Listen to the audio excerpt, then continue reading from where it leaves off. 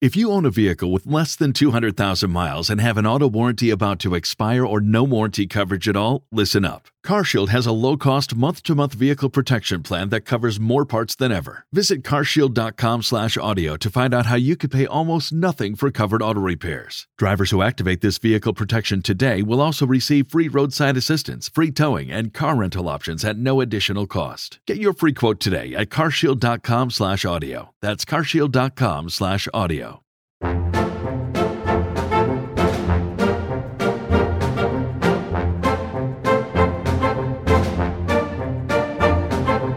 Welcome to Disney Deciphered, a podcast helping you save money, time, and stress as you plan your Disney vacation. In today's episode, Brooke McDonald returns to talk about her experience on the Star Wars Galactic Starcruiser as we chat about whether it may or may not be right for you and your family. Find old episodes of this podcast at DisneyDeciphered.com, Apple Podcasts, Google Podcasts, Spotify, or anywhere you find podcasts, and we'd really appreciate it if you could leave us a positive review. Thanks to Newish Aquarium for your recent review. If you'd like to support the podcast, check us out on patreon.com/DisneyDeciphered, where you can subscribe for bonus content, or you can also support the podcast at no cost to you by using me as your travel agent. Get started by emailing Joseph Chung at travelmation.net. If you have questions or topic ideas for the podcast, email us DisneyDeciphered@gmail.com, tweet at us at WWDeciphered on Twitter, or find us on Facebook and Instagram, Disney Deciphered.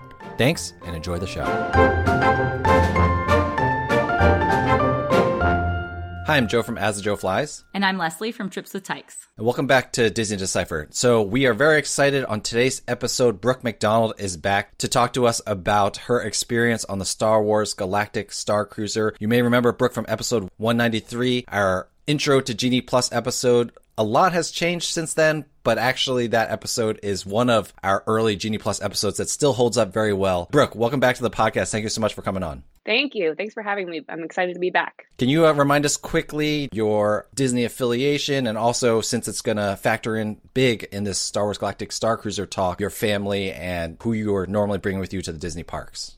Yes. So I am a writer, editor. I am Chicago-based, but I spend a lot of time in Orlando at Walt Disney World. Also do a lot of Disneyland, Disney Cruise Line, and I do that both as a reporter. I'm a freelance writer for a lot of different websites, simplemost.com, Travel Pulse, Attractions Magazine, The Points Guy, quite a few others. And then also my day job, I am the content director for two regional magazines and websites, Marin Magazine in the Bay Area and Better in Chicago.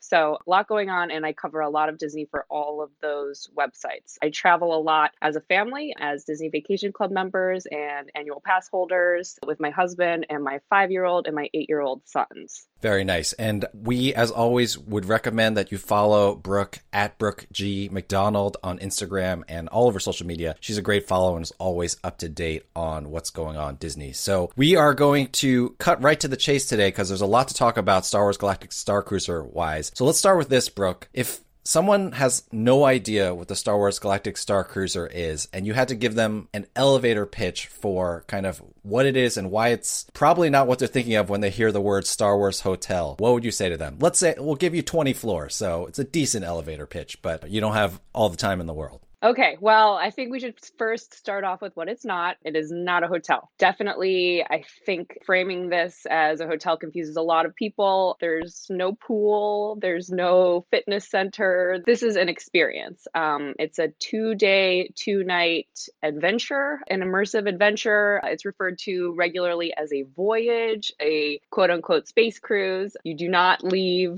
Florida.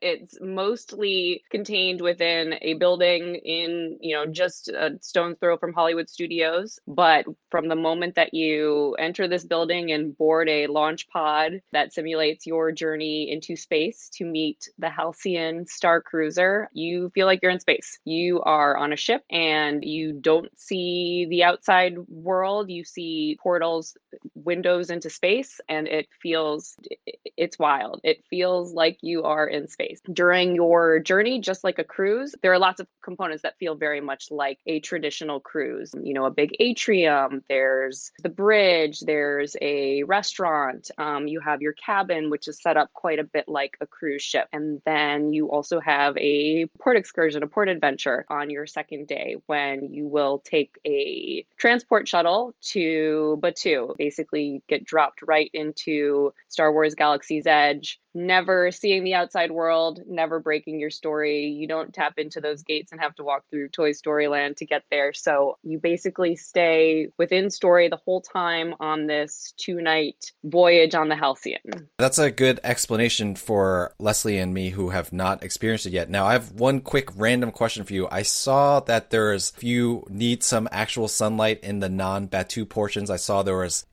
I can't remember what they're calling it, but, a portal to the outside world a little bit. Now, I got a question for you. Is that actually for people to get some sunlight, or is it actually the smoking section in disguise? No, it is definitely not the smoking section. It's called the climate simulator. And the story behind the climate simulator is that it simulates the climate of whatever planet you are traveling to. So the climate simulator on our voyage was simulating Batu. You're going to step outside and get that Florida climate. It's a beautiful space, and you can go in there and get that natural light. There are some story moments that happen in there too. There are some cool things to look at. If you end up in there at the right time, some cool things might happen, and you also may end up, as your path progresses, which I know we'll talk about, you may end up finding yourself in there for particular reasons tied to your story as well. So there are a lot of people we should talk about that. A lot of people have asked about, am I going to feel claustrophobic?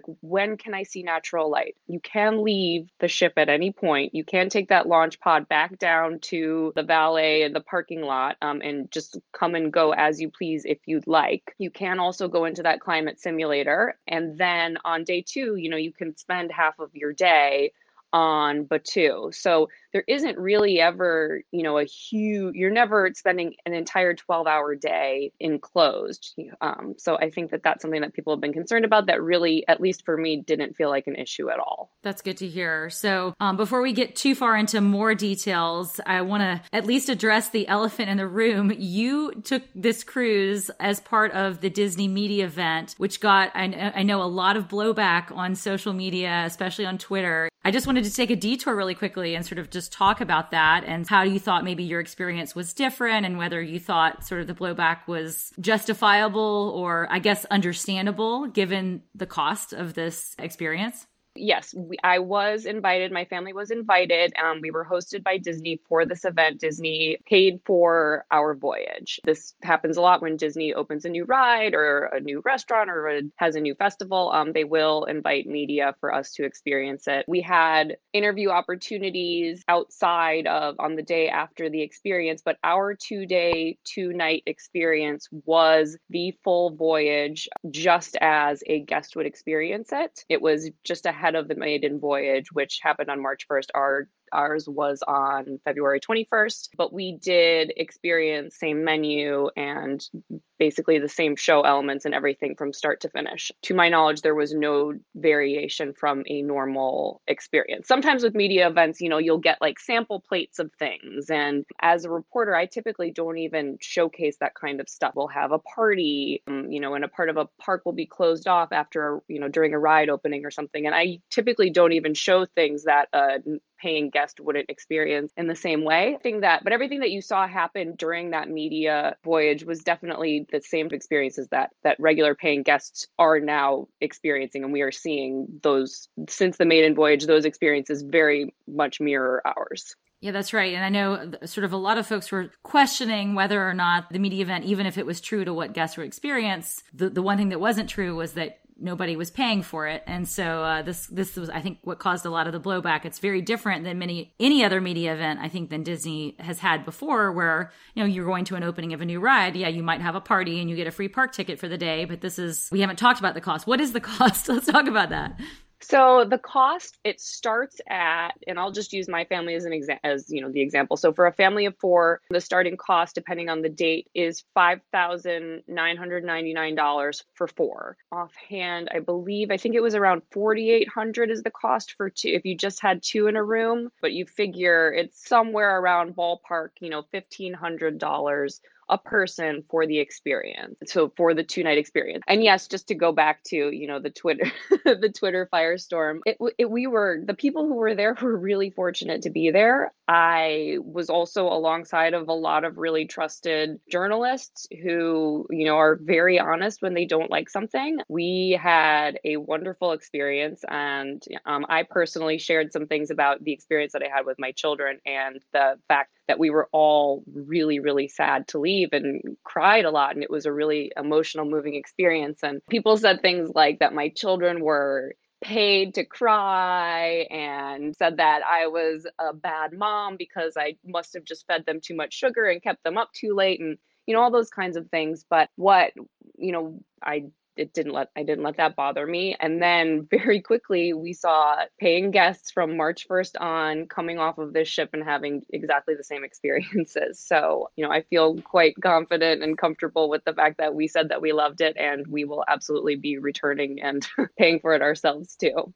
That's great. I mean, I think in some ways the reviews from the inaugural sailing were even more positive than what I saw from the media event, journalist or critic. And then when you get the super fans on that first sailing, I mean, some of them were just absolutely glowing. So hopefully, I guess a little vindication, but I mean, plenty of professional journalists. And certainly I think it's not true. I mean, having been to media events myself and saying negative things about Disney, I mean, that is permitted, that is allowed. If you're only writing negative clickbait, I think that is a different ball of wax, but appreciate you peeling the curtain back a little bit. I'm sure we can talk about this forever on another episode, but just did want to address this because this is very different than any other media event that ever was had by Disney and probably ever will be. So interesting inside baseball for sure. Yeah, I think the other thing that's different with the Starcruiser, and this goes for both the media's reaction and I think the inaugural, like the first few, maybe even the first few months of people's reactions. It's the thing that we didn't think about until Disney actually did it. But this is revolutionary in theme park experiences. This is a brand new ball game. And the people who are going, media, people on the inaugural, people who are going early, I think they're blown away by the fact that it's a new experience. And obviously, $5,000 for 2 nights is a lot. However, I'm not sure you can put a price on being part of a brand new thing that's never been done before. Even if Universal ends up doing this with Harry Potter or something like that, like Disney will have done it first. And so I do think that, people do a premium. I mean, people pay, one day some of us will be able to go to space without being billionaires, right? But people go to space just for the novelty of it. And I think that is one of the amazing things that I've been seeing out of the Starcruiser, just the tech and all the logistics behind it. It fascinates me as much as being part of the story itself would be on the Starcruiser. So I think that is pretty awesome. Let's get to that story. People keep saying that the Galactic Starcruiser is an experience. You are part of the Star Wars universe. You're part of ostensibly a movie, but really it doesn't feel like that when you're there. Can you talk to us a little bit about your experience about being involved in a story? The negative term that people have been using is LARPing, for non-nerds like me, even though I'm not a LARPer. But what was that like? Oh, it pulls you in so quickly. It was wonderful. So I would start by saying one of my tips is dress up. You don't have to be in full costume and paint yourself blue, but to just kind of get into the part a little bit. We ordered some things from Shop Disney. My sons wore Jedi robes. My 2 sons, one always leans light side and the other one always leans dark side. So it was and they kind of reflected that in what they wore too. And from the minute you walk on the ship, the crew members and the actors, they really respond to what you're wearing. And if, they can, and you kind of give the sense that you're there to participate. And your story starts from the moment you walk on the ship. Everyone's given a data pad, and so I guess I should say, first and foremost, this is a device essential experience for the whole 2 days. Every member of your party is given a loaner device. It sounds like that may be changing eventually to you will use your own smart device. And then if anybody in the family doesn't have one, if you have kids who don't have a phone, they will provide you with one. But every person has a data pad, and that houses your personal profile and your place within the story. And that's where you start to establish your own path. And so your paths are sort of forged by both your personal interactions on the ship and your interactions via the data pad through chat with other members of the crews, with the cast, with the captain, with the First Order, with the cruise director. And then there are consoles throughout the ship. It's also, you're given a magic band, and that helps drive your story forward too, where you will tap in and kind of attach yourself to certain events where you were in a room for a particular reason. And you do a lot of that on the first day. And then that helps establish your path for the second day. And you'll get, if you were in certain meetings and you sort of showed your allegiance to a character or a side on the first day, then you're going to be more likely to be invited to X, Y, or Z meeting on the second day. And these things happen behind closed doors. And if you didn't get an invite and your magic band doesn't tap you into that one, then you can't go.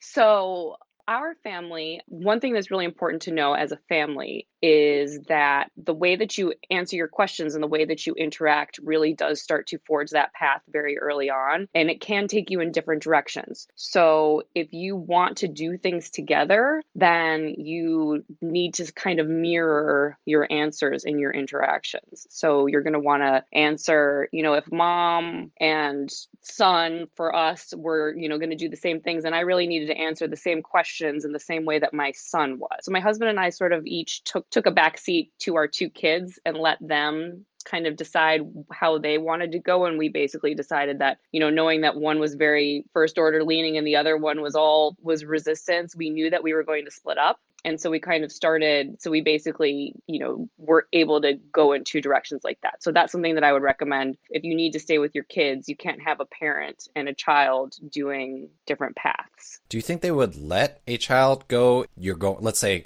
you already said stuff happens at the climate simulator, right? Do you think they would let a 7 or 8 year old, even if their parent allowed them to, go to the climate simulator story moment without, the parent tagging along? Yeah, so it's fascinating. The ship is both, it feels big in that it feels like not claustrophobic and very much like a ship in a space and a cruise that you are on. You have both this sense of grandeur, but also it feels small and safe.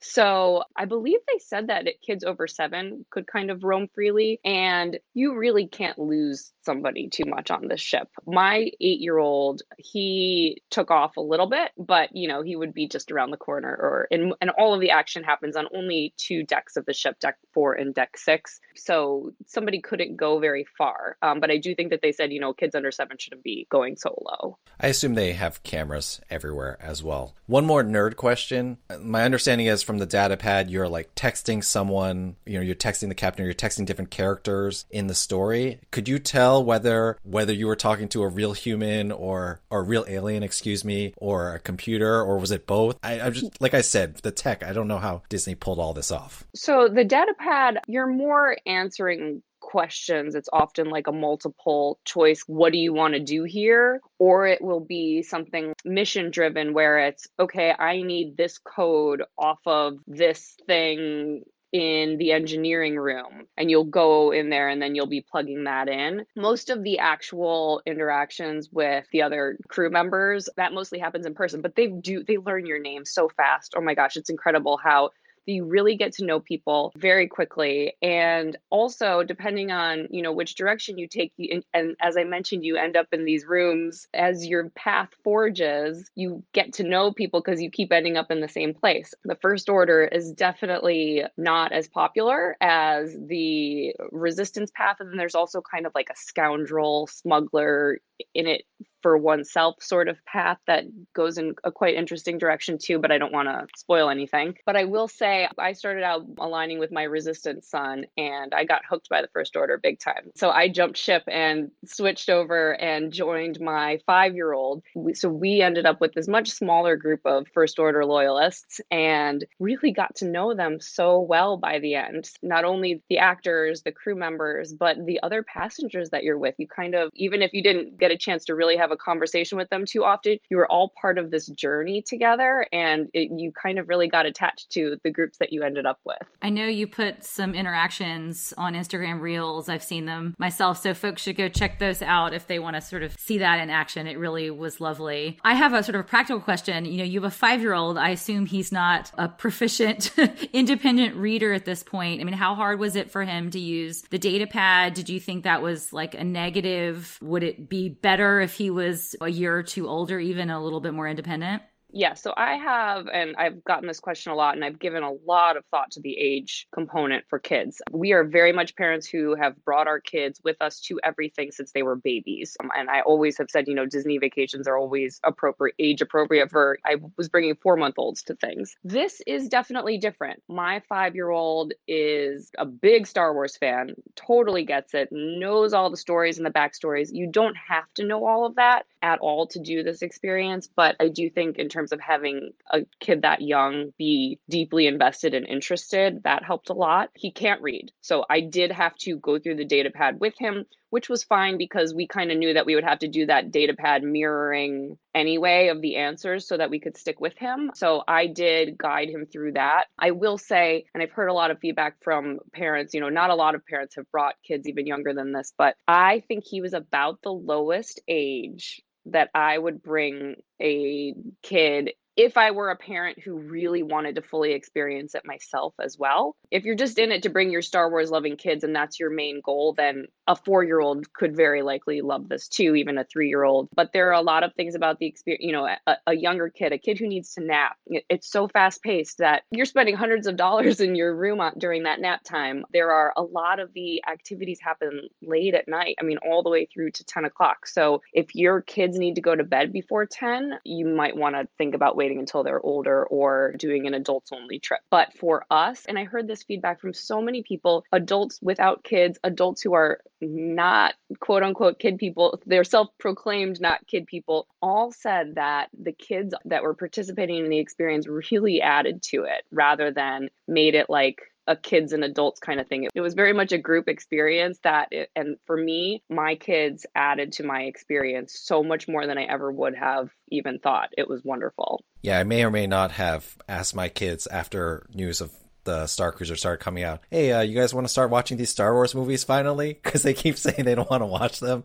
I've been trying to, I got to assemble a crew to make this happen. Now, you mentioned your other shipmates, other people on the Starcruiser. Like you said, it can be very intimate at times, but there's also technically 100 rooms, 100 cabins on the ship. So I'm curious, how did it feel in terms of crowds? I saw some pictures of the atrium, which is where a lot of the action happens. It looks really crowded there. But then at other times, I hear that there are these very small, intimate moments. So what did that feel like for you? There are a couple story moments that bring basically the entire ship together in the atrium, and it is full during that time. They happen for specific reasons, and it's organized chaos in a fun way, and it never felt chaotic per se to me, but it is crowded. But then the crowd very quickly disperses into all of these different story branches. You're often finding yourself in nearly empty spaces. The Sublight Lounge, for example, that's the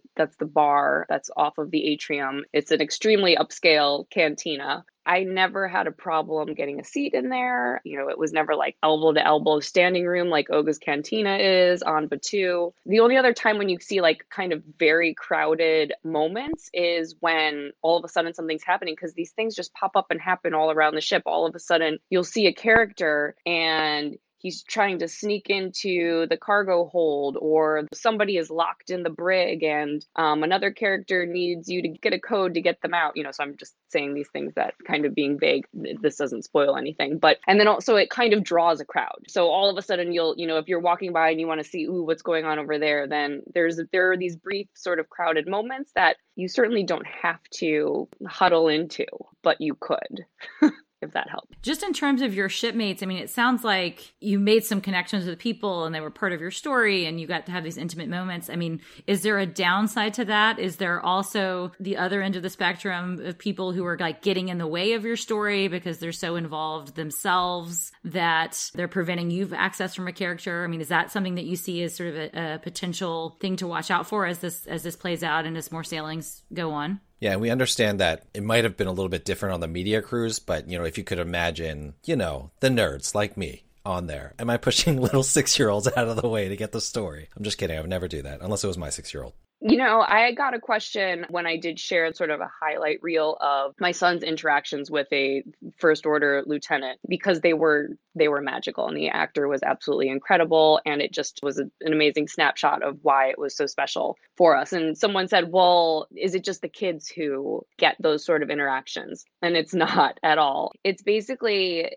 It's whatever you make of it. You can engage as much or as little as you want. And these actors are so good at managing the story, and they're brilliant improv actors in terms of making everybody feel involved. And they I didn't see anyone being able to monopolize a conversation or a storyline.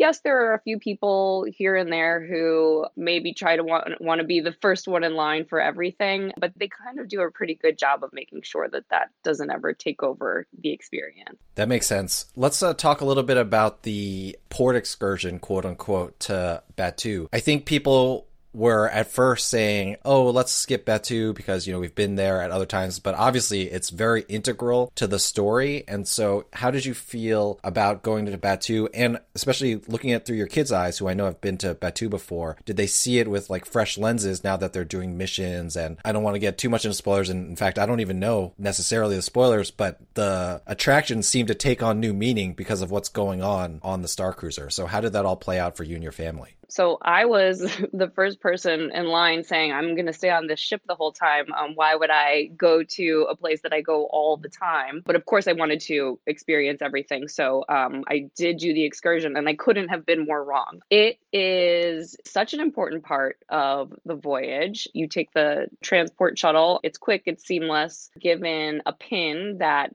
denotes that you're a halcyon passenger, you kind of feel like you're on an unguided VIP tour. It very much denotes you as a VIP, a special visitor to the land. The Batu locals, the cast members there, they all recognize you. They'll greet you. They'll ask how your voyage is going. You have a number of missions to complete while you're there, which have substantial impact on the rest of your day and the story moments throughout the evening. So if you really want to get everything out of this, you definitely are going to want to keep your eye on your data pad and go to Batu and complete those missions. We also did Oga's Cantina. We were able to make a reservation there. If you've ever been to Oga's, typically you go check in for your reservation and you still wait 20 minutes. This was like checked in. We were seated immediately. Our server came right to the table. So they definitely seem to make a really concerted effort to keep halcyon passengers moving through the Batu experiences so that you don't get slowed down too much and you can go there and efficiently enjoy the land and then get back to the ship. So I will say, don't miss Oga's, even if you've been there before, because that was there was a mission tied to that. And then some other missions just around the land. And then for the 2 rides, you do get lightning lane access to both of those. And even for people who know that, lightning lane queues can even back up a bit, particularly with Rise of the Resistance. If it goes down, see, this didn't happen for us, but I did see when I was back in the land that on a day when Rise went down, they even take halcyon passengers when it's back up and bring them not even through the lightning lane, but through another entrance to get them straight onto the ride as quickly as possible. So it doesn't take a lot of time out of your day, and no spoilers, but there are a couple there's nothing massive, but there are some story moments that make those rides more enjoyable. And absolutely the events of the attractions do tie back into the rest of your day on the ship. I'm just laughing because I know that there's like an alternate mission if Rise of the Resistance is down, because as we know, it's down a lot. And I'm just laughing because what if they made the alternate mission, you have to go help them fix the ride, like in real life? Because, we all know that they need some help fixing that ride. So they're short on staff. Why not use the halcyon passengers? Yeah.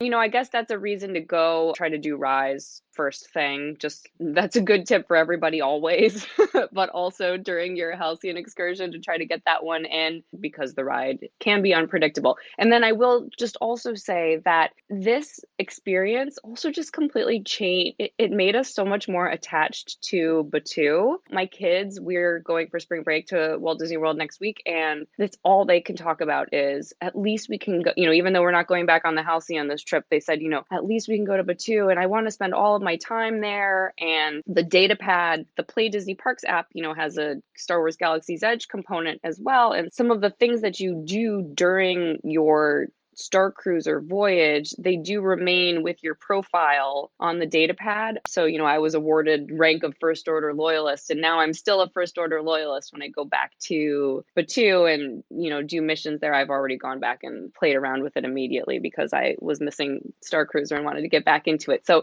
yes, it completely changes your relationship to the land. It's almost difficult to explain, but I can't recommend enough to spend time there and enjoy that too. Well, let's switch topics for a second. I want to talk about the food because that's gotten a lot of photographic evidence out there on Instagram. I mean, what did you think overall about the food? What did your kids think about the food? Lots of bright colors, as I have seen, and some more exotic things that I know my picky chicken finger eating child would not enjoy. Yeah, so I have one of each of those types of kids. I have a super picky kid and then a kid who is adventurous and loves to try everything. I absolutely loved the food. I mean, we all loved the food. It is particularly breakfast and lunch are so much fun. It's a buffet type setup, but it's really like a bento box type thing where you assemble your own tray and all these little dishes and squares and rectangles that all kind of fit together. It's like this beautiful, colorful puzzle that you put together on your plate. And most of the flavors, most of the dishes, they look more exotic than they are. It's a grilled cheese and a tomato soup, but the grilled cheese is made, it's got all of these, it's like a bubble waffle looking thing. It's so difficult to describe. It looks wilder than it is. There was a little sunflower butter and jelly pod that was like a little green pod, which is basically an allergy friendly Uncrustable. And then there are things that are kind of wild, like a little dish with a crawfish on top of it, which my 8-year-old thought was the coolest, most interesting thing he's ever seen. So there are some exotic presentations. You can always ask for basic things, like they have chicken, they call it tip yip, which is, Star Wars chicken basically, and it's these little cubed chicken nuggets. You can get those at every meal. They have these, they're kind of like waffle French fry, they have their French fries, but they're shaped like waffles. Everything just looks a little bit different. And I will say that my picky eater, he was nervous about a lot of even just, that's bread, but it's purple, so I don't want to eat purple bread. We had a little bit of trouble with him with that, but there is a kids menu. They have fruit cups, they have pizza, they have buttered noodles. If you see a component of a dish that you think your kid might like, if they, if it didn't have any of the other stuff, they will absolutely bring you whatever you need. When you see the food, how sometimes you're at like a buffet and then you'll see something, you're not sure what it is, but it'll say like the ingredients. For this exotic food that was actually a grilled cheese and tomato soup, did you have to figure it out yourself by eating it, or did they kind of like explain in the menu what it is? Or do you have to adventure to find out? You kind of had to figure it out for a lot of them. I mean, I'm remembering one of my favorite breakfast dishes. It was plant-based, and it said that on top I guess they were called egg worms. And oh my gosh, these were like the most delicious. It was plant-based eggs apparently, but just absolutely the most delicious thing I had the entire time. Yeah, but you kind of had to guess a little bit at it. Like a chocolate chip cookie was called a daily sweetbread. Everything has different names, and you could certainly ask for an explanation of it. But I think that in the little nameplates around the buffet, they didn't spoil the magic too much. Well, that sounds pretty cool, and I think it would be interesting to kind of figure out what everything is. Now, we wanted to finish up by addressing some things that, before the Starcruisers started sailing were seen as negatives by people, and also, after some people are still concerned about these things. We're going to take some negatives, but what we'd like for you to do is tell us, who this might actually bother, because sometimes things that are negative will bother some people and not others, and or what would you say to someone who's concerned about this? So let's start with the easy one, or maybe, but everyone was very concerned about the room size of the cabins, that they were going to feel very small. too cramped? What would you say to people who are concerned about that? Great question. And I will say I was able to interview Doug Chang, who is the executive creative director for Lucasfilm, and has been heavily involved in the design of Star Wars Galaxy's Edge and Galactic Starcruiser. And he always talks about how their design approach is to root things that they create in the Star Wars realm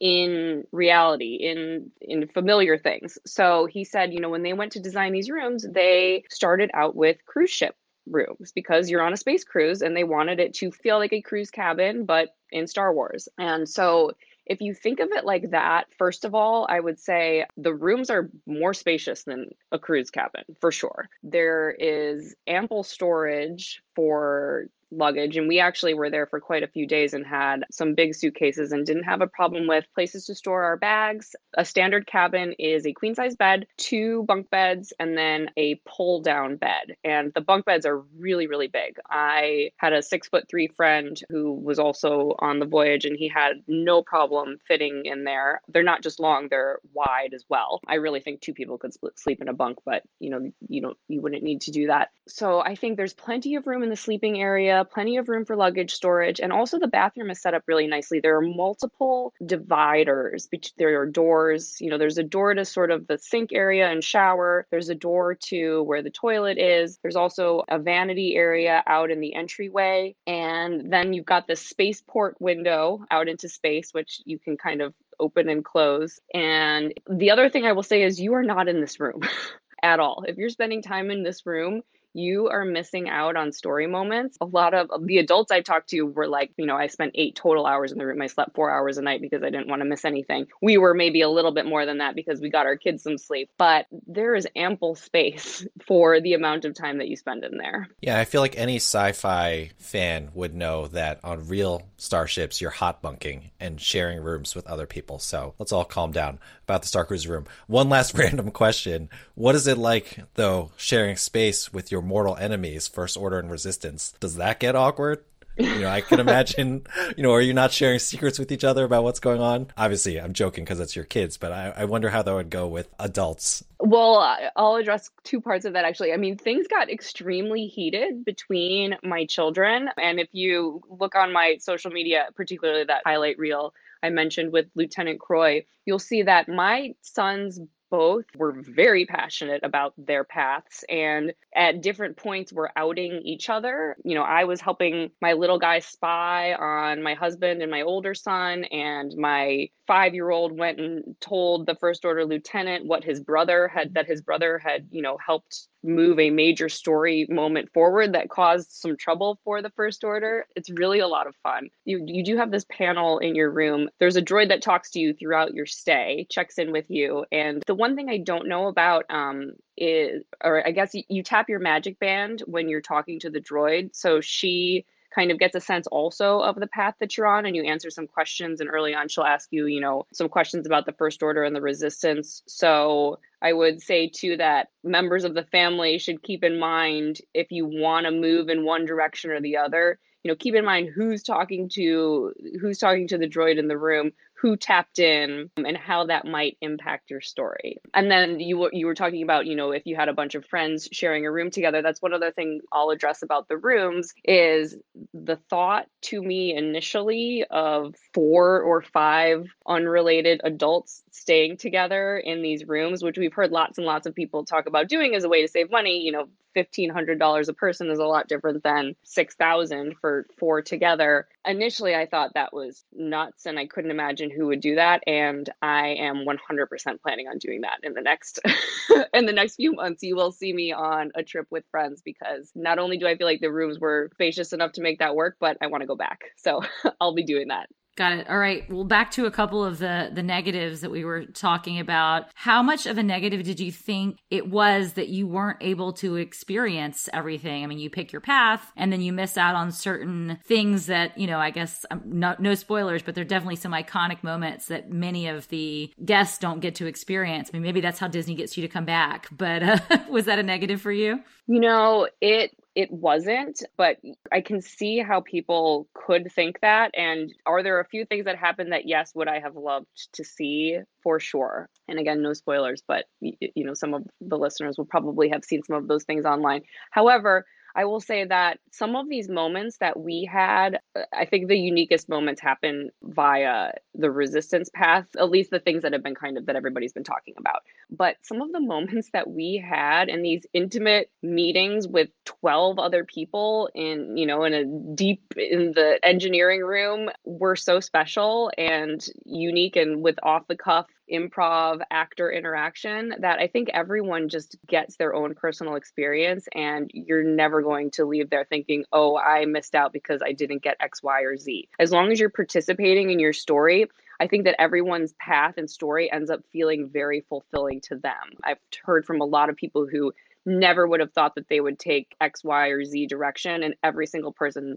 has, as long as they really got involved and participated, said, oh, that was completely worthwhile. The only complaints I've really heard from people are people who either didn't work really hard to complete their missions and move their story forward, or felt that maybe some of their scheduling got in the way of them getting engaged right away. Some people who did things like their lightsaber training and their bridge training, if they had those scheduled immediately after muster, which is the first kind of starting point of the story moment on day one, then they kind of felt like they missed out on key initial character interactions and story moments that they were never able to catch up on. Yeah, that makes sense. I do imagine, though, that Disney is going to keep playtesting and tweaking it. I mean, it's like any game, really. You're going to release version 1.1, 1.2. So it'll be interesting to see how they clean those things up. I mean, it does feel like even if you miss amazing moments from the other side, what's going on is if you're invested in your side, it's almost like it doesn't matter. I mean, on an extreme, it's if you see some important character on the other side, well, I actually probably would want that character to meet an untimely demise if I had actually seen them. It sounds like from what everyone is saying, you have to invest in the story, or at the very least have people you are with who are invested in the story, if it's like your kids or something like that. So going along with that, the other negative I've heard is if you're not engaged enough, it is not going to feel worth it. The flip side of that is, do you have to go on full-on live-action role-playing mode to enjoy it? Because there's a lot of introverts who are Star Wars fans and just theme park fans. I'd be interested to hear your thoughts about how one engages, even if, that's not something that they would do. Like at a party, I'm not walking up to random people and talking to them about my allegiances. What advice would you have for people like that? So that's a great question. And I think when I say engage and interact, that doesn't actually have to be verbal, and you don't need to be assertive. You can do that by using your data pad, and just monitoring that comms channel. That's where all of those communications come in, and interacting back and forth there, and then being present for these events, because you'll have the opportunity to, you'll be there, and maybe you won't be the one having the conversation, but you'll be with the group and just kind of observing. And then you'll have the opportunity to tap your magic band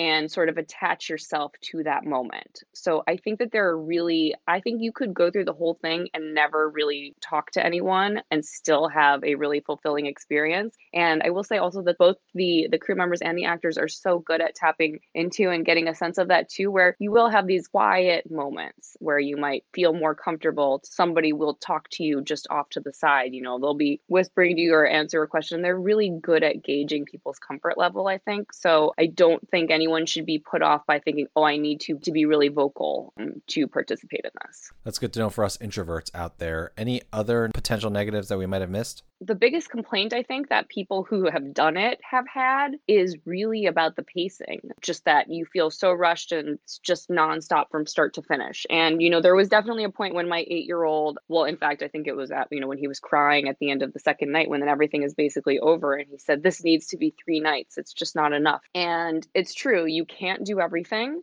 And so I think people have this sense of, okay, I spent all of this money and I see all of these things on an itinerary, but I can't do them all. But I think that's where I would say, think about a cruise ship too. There are 3 things happening in 3 different places every hour on a cruise ship, and you can't ever do all of the activities. So yes, that definitely contributes to repeatability of the experience, I think. But also, I would say get there before 1 p.m. when you can get on the ship and get lots of sleep before and after, because you really don't want to miss any minutes. It's very fast paced. If it were longer, I would love for it to be longer. So I think I don't know if it's a valid complaint. I don't know how it would work to make it more days, but it's very fast paced, and you don't get a lot of downtime if you want to get the most out of it. So let's finish things off with, I guess, the biggest elephant in the room, which is, the negative people have been talking about, the cost. Obviously, it costs a ton of money. I will quickly mention what Len Testa said on Disney Dish, which I thought was useful. He was like, if you have $5,000 to spend, go see America first, then maybe go see Europe or your homeland, and then go to Disney World, and then go to the Starcruiser. So I appreciated that perspective, but at the same time, what I want to hear from you is, who are the people, if they have the money to spend, that are going to find this experience worth it? For example, I would never take my wife on this. She's just going to have a miserable time. Even if she's like, this is cool, she's never going to be like, this is $5,000 cool. And then, like I said at the top, I think I, betrayed some of my leanings as well. The fact that this is brand new technology, that is something to factor in as well, at least for me. So, who would you recommend seriously think about doing this, if they had the money to do this? Well, first of all, if everyone in your party is a Star Wars fan, and if everything that you've heard about this thus far sounds appealing, and you have the means to do it, it is going to be something that you enjoy. It is exceeding expectations in so many ways, and it's so hard to even describe the emotional experience of this. Every time I've tried to wrap my head around it, I don't know if part of it is that we've all, the world has been so strange for 2 years, and we haven't had the opportunity to get together with people and interact with strangers and, work together towards these common goals. And, there are just so many things about the experience that I think maybe the reason it is really resonating with people is initially unique to the time. But overall, Star Wars fans, you're going to want to be a Star Wars fan, at least to some extent, I would say, if you're questioning the money. And then that age component is a big one to me. Keeping in mind, if you're parents and you're on the fence about whether or not you are going to bring your kids, and you want to hang out in the Sublight Lounge in the evenings, there is no childcare. So somebody's either going to have to be back in the room, or you can't do that. There are a lot of considerations like that about what can your family or your group makeup do. One other thing, another podcast that I'll reference is Carly Wiesel and her very amusing podcast. She did a really interesting price breakdown where she looked at kind of how you get to this amount of money. And she said, well, if you think about the cost of 2 nights in a deluxe resort, and then you think about the price of park tickets and the price of an interactive dining experience, breakfast buffet on property, something like a VIP tour that gets you straight onto Rise of the Resistance and Smuggler's Run. All of those things are built into this experience. And when you look at it like that, the cost makes a lot more sense. I guess I would recommend people, kind of looking at it and thinking about it that way. Is it worth it? Is going to be something different for every family. I will say that, again, Disney, we were very fortunate to have Disney pay for our experience. We walked right off of there and agreed as a family that we are going to even do some things and change some things in our daily life to set up a Starcruiser fund and start saving money, because we are looking forward to the opportunity to do it again, and we'll happily spend that money. One last question on that. I think what you say is great. Like, I think if you think you're going to like it, you'll probably like it. That makes a ton of sense. What type of skeptic do you think is going to be the most convinced? Let's say I dragged my wife on. I know she's not the type of skeptic who's going to be convinced. But, if you are in a family with someone who's, maybe not too into the idea, what type of person is probably going to enjoy it no matter what, regardless of whether they like Star Wars? Someone who likes going on a cruise and like good food, entertainment, even if you just sit back and kind of watch it. The performer on the first night at dinner has an absolutely incredible voice. The atmosphere and the chemistry between cast members and passengers and everything, it's electric. The dinner service is awesome. The bar is wonderful, and there are just kind of these really cool, interesting spaces. So I think if you were there to support someone who is really passionately into Star Wars and wanted to be running around with the actors and, get really into the story, I think you could still enjoy being there. But, that's not a person who should necessarily book and go along with friends. If I'm deciding on my own, am I going to spend my $1,500 on this or something else, then, that might be a person that's not going to go. But I think most families, unless somebody is really anti, I think you'd get kind of tuned into how meaningful this experience ends up being for most people. Yeah, I think my family probably falls into that camp. I mean, we're casual Star Wars fans, but my husband loves a really efficient vacation where he does a lot of things and sees a lot of things and experiences a lot of things. So we are definitely at this point tempted, Brooke, and I was not until I saw your experience and Carly's experience, Lynn Testa's report, all of these from different folks I know and trust. So I guess Disney has a winner on its hands in the grand scheme of things. I mean, we'll see if there are enough people to fill 100 cabins every 2 days for years to come. So that's what I guess remains to be seen. Leslie, I know we've gone way over, but I just need to remind you, episode 203. Did I mock it?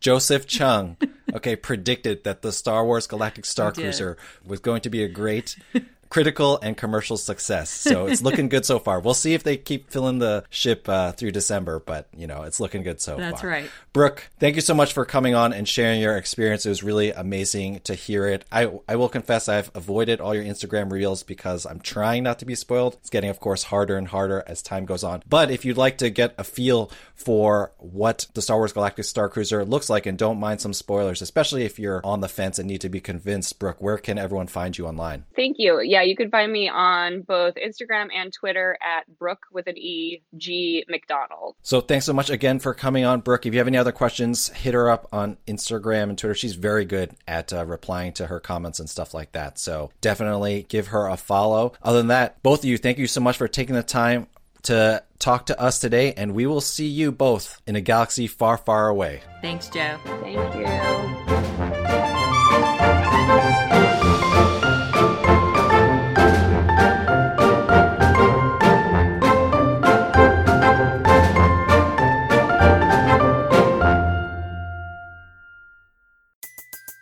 Everybody in your crew identifies as either Big Mac Burger, McNuggets, or McCrispy Sandwich. But you're the Filet-O-Fish Sandwich all day. That crispy fish, that savory tartar sauce, that melty cheese, that pillowy bun. Yeah, you get it. Every time. And if you love the Filet-O-Fish, right now you can catch two of the classics you love for just $6. Limited time only. Price and participation may vary. Cannot be combined with any other offer. Single item at regular price. Ba-da-ba-ba-ba.